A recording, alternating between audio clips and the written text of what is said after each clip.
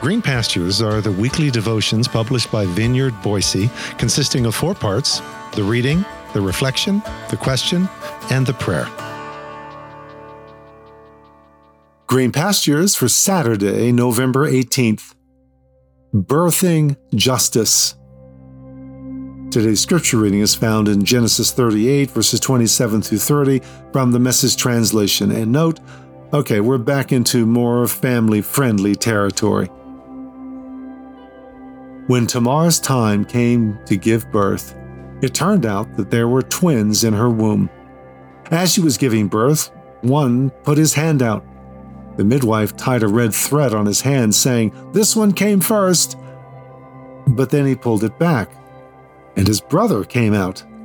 She said, "Oh, what a breakout!" So she named him Peretz, breakout. Then his brother came out with a red thread on his hand. They named him Zerah, bright. This is God's Word. We may have found something salvageable in this sordid tale in Judah's last line as he took complete ownership for the wrong he had done. But this crowning moment for Tamar is more than salvaging something from the sordid. It's her crowning vindication. She wasn't just birthing babies. She was birthing justice. As noted in the Women's Bible Commentary, Judah, now fearful more than ever of the woman who survived 2 husbands and boldly bettered him, keeps his distance from her. Tamar, like Rebekah, gives birth to twin heroes, the mark of a special matriarch. From the younger, Peretz, will be descended Boaz, the husband of Ruth, whose tale is very much like that of Tamar. Both women contribute to the genealogical line leading to Israel's greatest hero, David. Tamar's rise in status is to be understood within a particular symbol system. She is now under the protection of the patriarch and has produced sons for the line. The tale does not criticize the rules of the social structure overtly, but like the scene in Genesis 31, 14 through 16, which is the text where Leah and Rachel lament their unjust treatment at the hands of their father Laban, it insists on a man's maintaining the status and rights allowed to the woman within the system.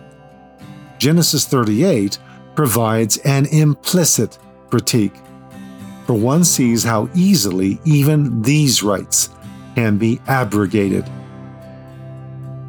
End of quote. Tamar has produced sons for the line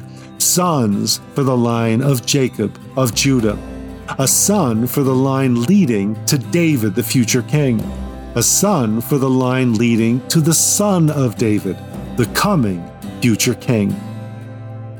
So, you see, there are tidings of great joy for the bearer of injustice. There is vindication and belonging and birthing and sons and a future and a hope, at least with this stately palm of overarching grace. And how very appropriate that the crowning vindication for Tamar and the birthing of justice as her sons are delivered, that it wasn't the first to stick out his hand, that would be Zerah or Bright, but the one who followed him, the one who evidently pulled him back in and then crawled over him to get out first. That would be Peretz or Breakout. The breakout son, so much like his heel-grabbing, God-wrestling grandfather, Yaakov, who, no doubt after hearing about the birth, wished he had had the chutzpah to pull that one off. Yes, the breakout son leading to the breaking in kingdom through the hands of the only begotten Son, full of grace and truth, though also conceived and birthed amid the scandal of what was for many yet another sordid tale in a backwater town of "Can anything good come out of Nazareth?" So, as we pause for a moment of personal reflection and prayer, ponder, where do you yearn to see justice birthed in your life? Where do you yearn to see it birthed in our world? How can you help midwife the birth?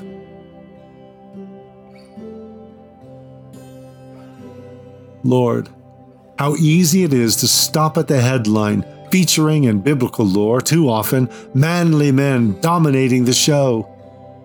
Lead me beyond such headlines writ large and bold, to the hidden figures in the byline, in the fine print, without whom the story would never have been told.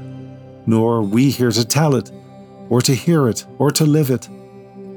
Tamar, Rachav, Ruth, Bathsheba, Miriam.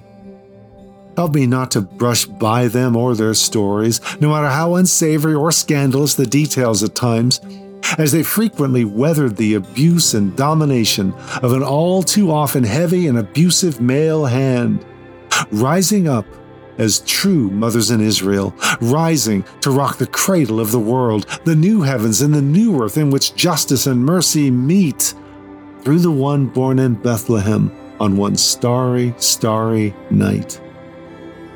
Through your mercies.